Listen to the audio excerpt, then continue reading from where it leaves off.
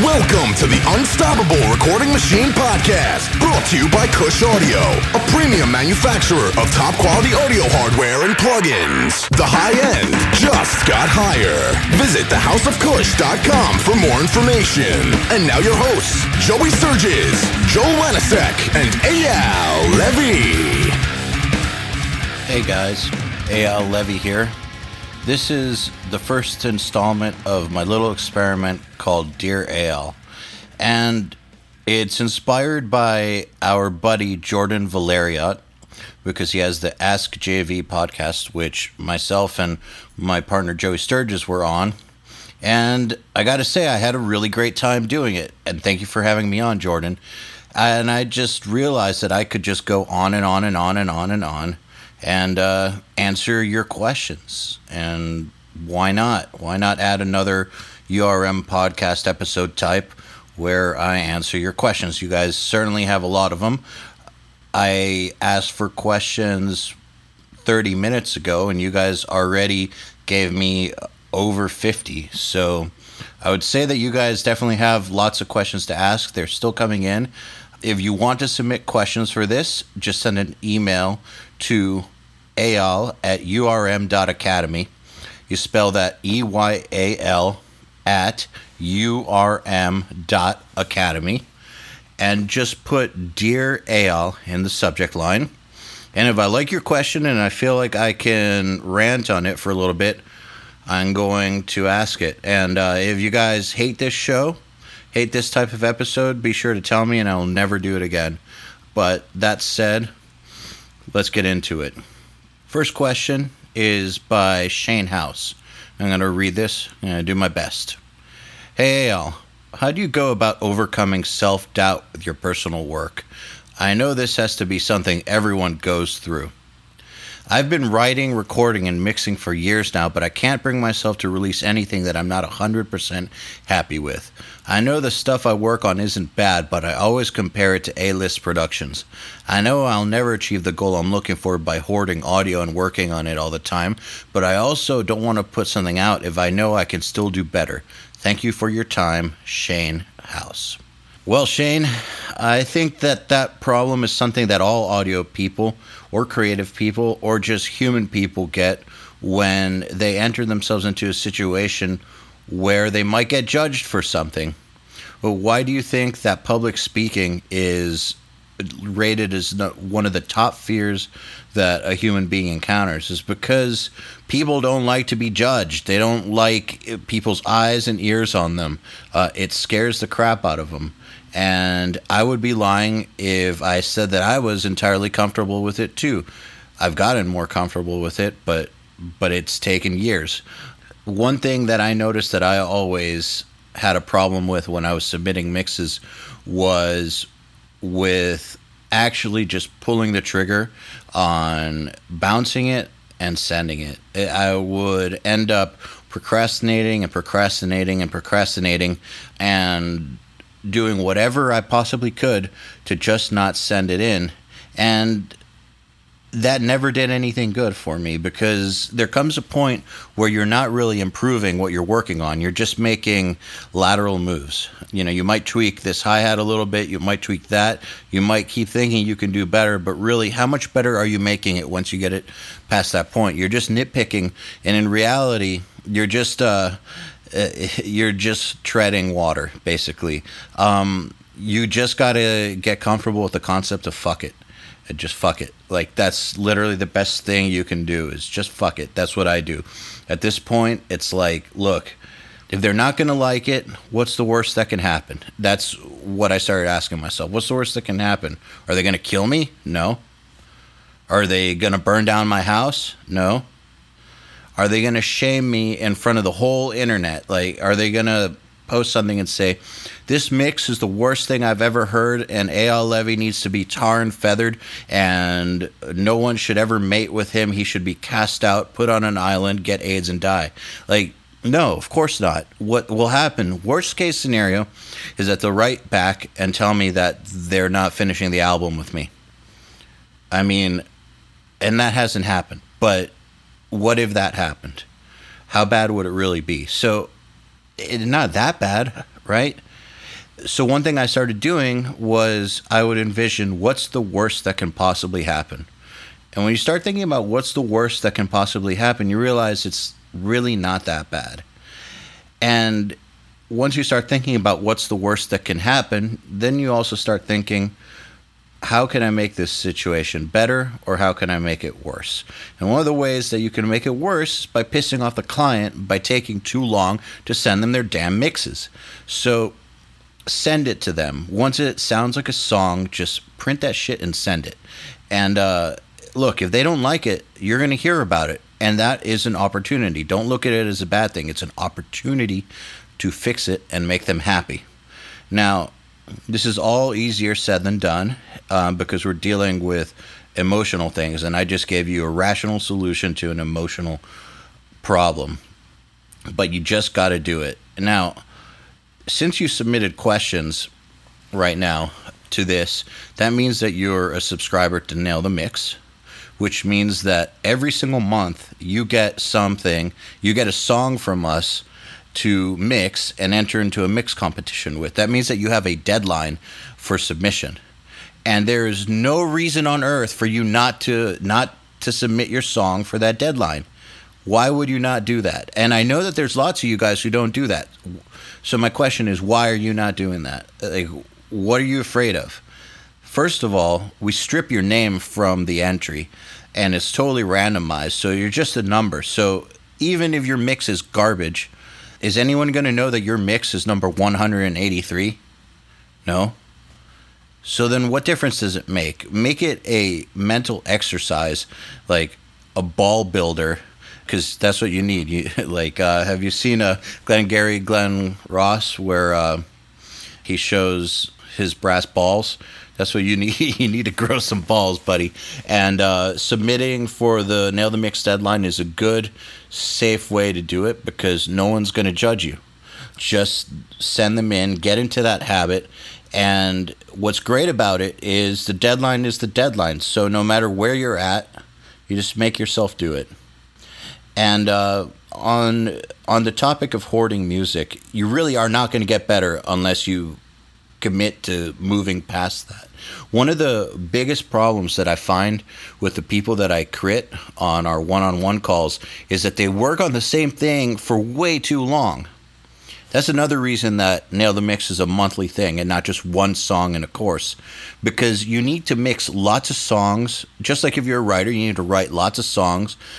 Or if you're a producer, you need to produce lots of songs. You need to be working on lots of material all the time and have a good, quick turnaround so that you keep on refreshing your skills. You will get stagnant if you work on the same thing, and you will not improve. So you are doing yourself no services. You're not helping yourself. You're not doing yourself any good by hoarding audio. So literally, write the words "fuck it" on your forehead backwards so you can read it when you wake up and look in the mirror. Tattoo it on the inside of your wrist. I don't care. Just start saying "fuck it" to yourself. Whenever you get that voice that's like, "Nah, I just want to work on it more. Nah, it's not good enough. Nah, I can do, but fuck it." Just send that shit in. Fuck it. Move on. Just fuck it. Okay? Fuck it, dude. Fuck it. Next question. This next question comes to us from Mr. Christopher Kauser. And, hey, Christopher, next time, ask us in the form of a question instead of just 2 sentences. Thank you. But anyways, Christopher says, how about something about room treatment? Like, what DIY solutions or buying pre-made? Thanks. All right. Well, let's just say that when people talk to me about what they should spend their money on, I think that the things that you should spend your money on first in audio, if you have a limited budget, are the things that you're going to be using the most. So what are you going to be using the most? You're going to be using your computer, your speakers, your software, and the room the most. Now, since we're not talking about speakers, software, or computer, desk or chair, we'll talk about the room.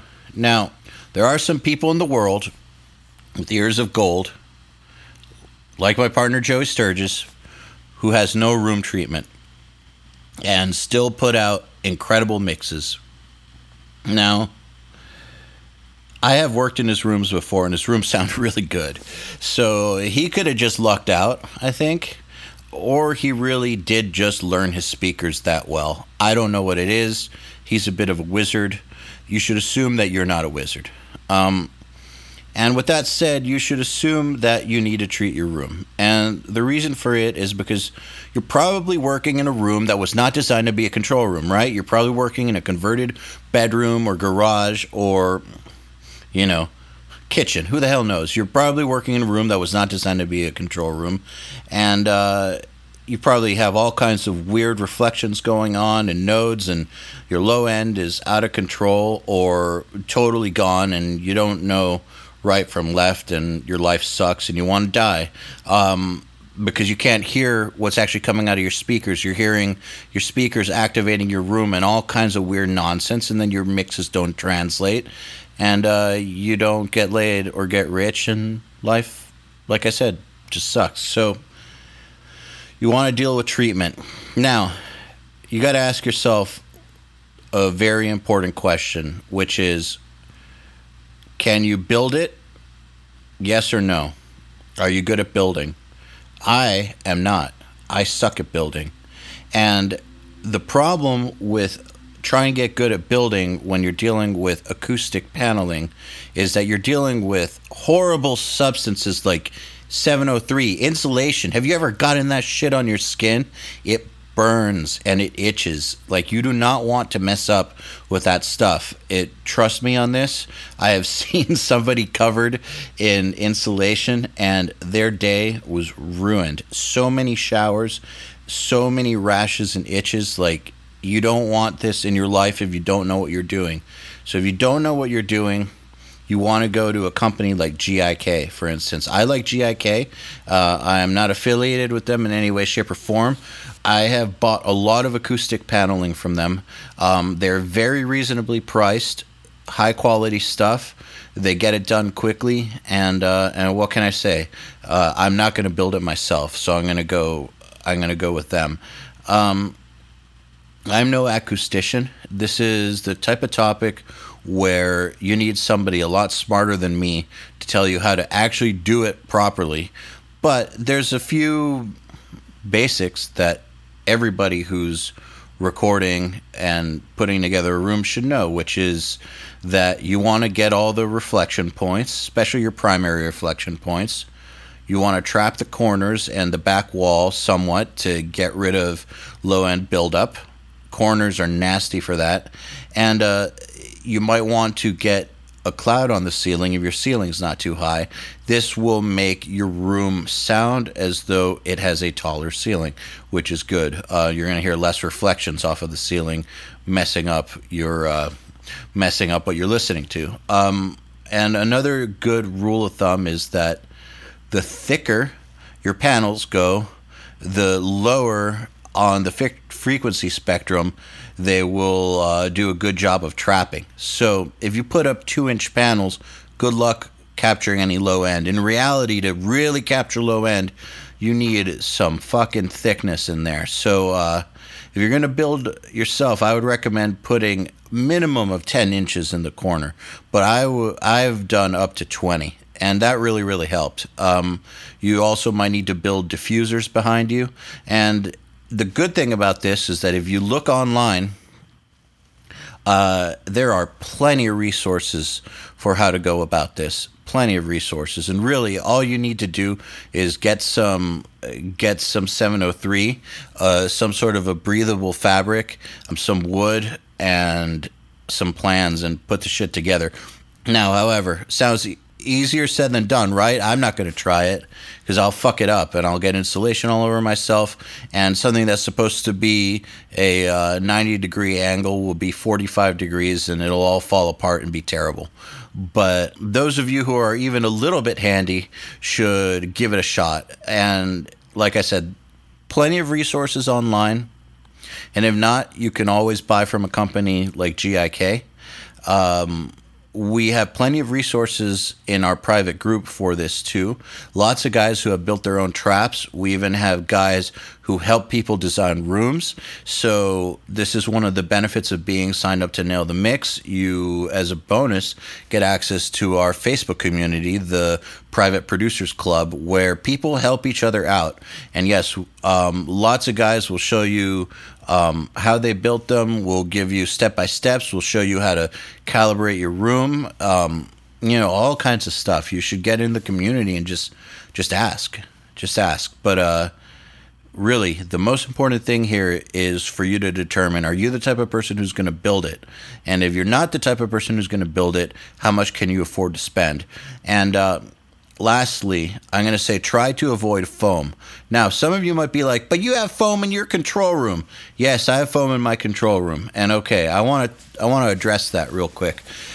So, as some of you may know, I am at a studio called The Audio Compound with my studio partner, Andrew Wade and Jeremy McKinnon. And when Andrew was designing the rooms, he came up with this idea for the walls where there's multiple layers of acoustic treatment. And the outer layer is the foam, because foam is actually really good for deadening reflections. It just does a really shitty job with lower mids and low end. So if you only put up foam, all you're going to do is get a really, really dull sounding but kind of dead room. Like, it's just weird. It's dull and dead, but like resonant in the low end. It's just not what you want for a control room. You'll drive yourself mad. But with the way that he did it, with the multiple layers of insulation, like several feet thick, with the foam as just the outer layer, it actually works really well. So yes, I have foam in my room, but that's not all that I have in my room. It's just one of many, many layers, and the room sounds great, very balanced. You don't hear any crazy reflections. It's great. And you go to the back of the room, and the low end doesn't suddenly get crazy. Like, it sounds the way a control room should sound. But it was a whole project. Thousands and thousands of dollars went into building these rooms, and that foam was part of a calculated acoustic by tone pie, I guess. That was a little throwback to the Creative Live Andrew Wade recording rock guitars tone pie. Let me take a sip of this drink. Anyways, what I was saying was try to avoid foam. First of all, it's a huge fucking fire hazard.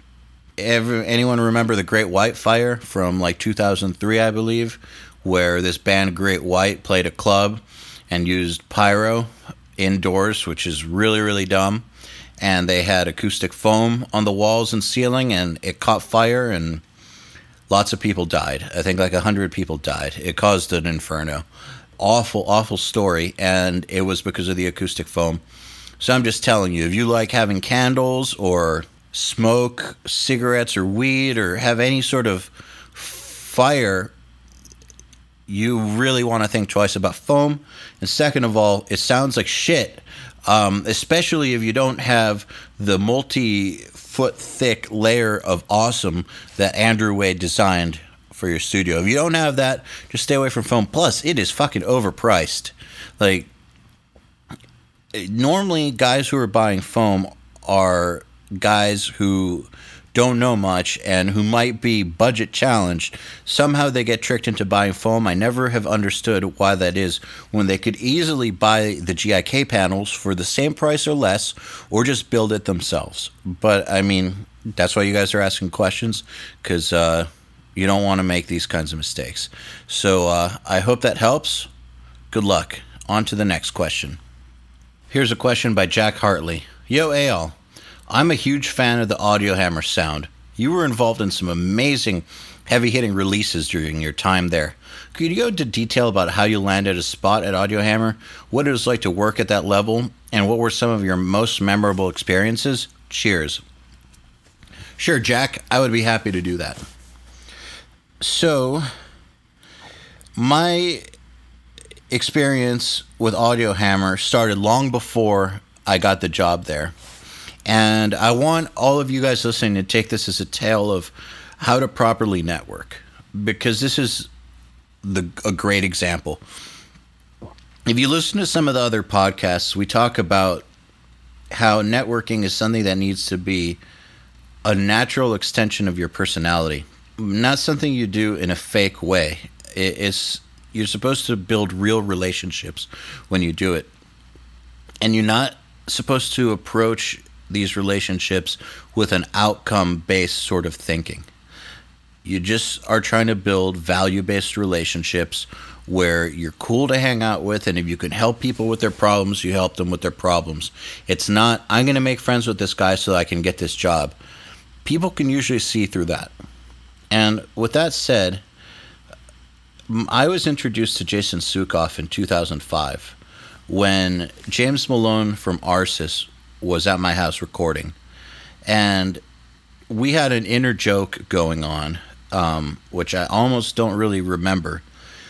But he had this friend named Jason Sukoff, and he had the same inner joke with Jason Sukoff. So he one day just called him on the phone, or maybe on Skype or something like that, and we talked about this joke, and we became friends. Like that afternoon, he emailed me all his samples. I sent him all of mine, and we just became friends. And this was before I was signed or anything, okay? So, like, it's not like he was looking for a future client, and he wasn't that famous yet anyways either, so it's not like I was looking for a future gig. It was just someone cool, all right? And then my band got signed, and we did not work with Jason. We worked with James Murphy and Colin Richardson and did our own thing. And one thing, though, was that I did go to Florida a lot to hang out with him because we were becoming friends. And I do remember that when Doth was touring, if the bands that we were touring with were wondering if they should go to him or not, we would always say, go to Jason, and I would vouch for him. Then eventually, my band had to record the next album, The Concealers, and we went to Jason Sukoff and Mark Lewis, because they were our friends, and also because they were awesome at what they did. So, you see, this was over the course of 3 years now, right? I say it in about 3 minutes, but it really was 3 years. So I had already sent them bands, we had already been friends, and I brought them tens of thousands of dollars with my own band. We made a great record together, and even after that, I kept on sending them bands. I got them a manager, and I took another project down there. And, so this went on for years. In about 2010, the other guitar player in my band told me he was leaving because he got a gig with another band, a bigger band.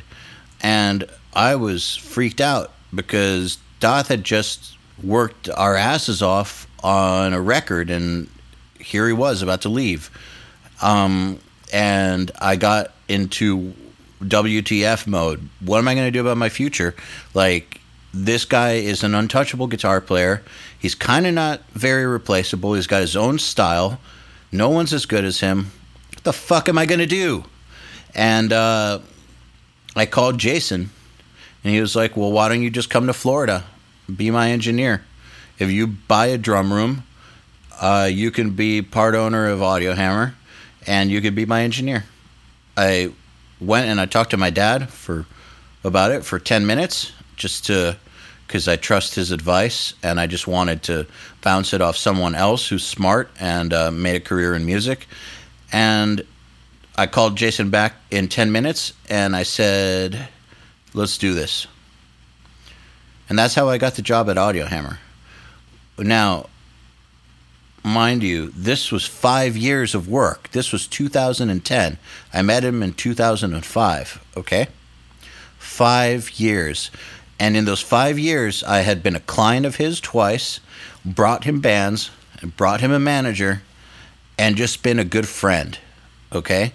Like, when he got dumped, I flew down there and consoled him. Like, we were friends. And so you put all that stuff together, and the fact that I was able to buy the drum room, and opportunity plus preparation, right? And a little bit of luck. So that's how it happened. So back to the networking thing is I did not have that outcome in mind when Jason was added to my network. I just wanted to build a relationship because I thought he was a cool guy. End of story. Was a life-changing relationship, but again, the final outcome was not in my mind when I went into it. So now about the most memorable things I did there. Well, of course, the very first project that we did was hugely memorable, and it was Trivium. Now, I didn't even work on Trivium.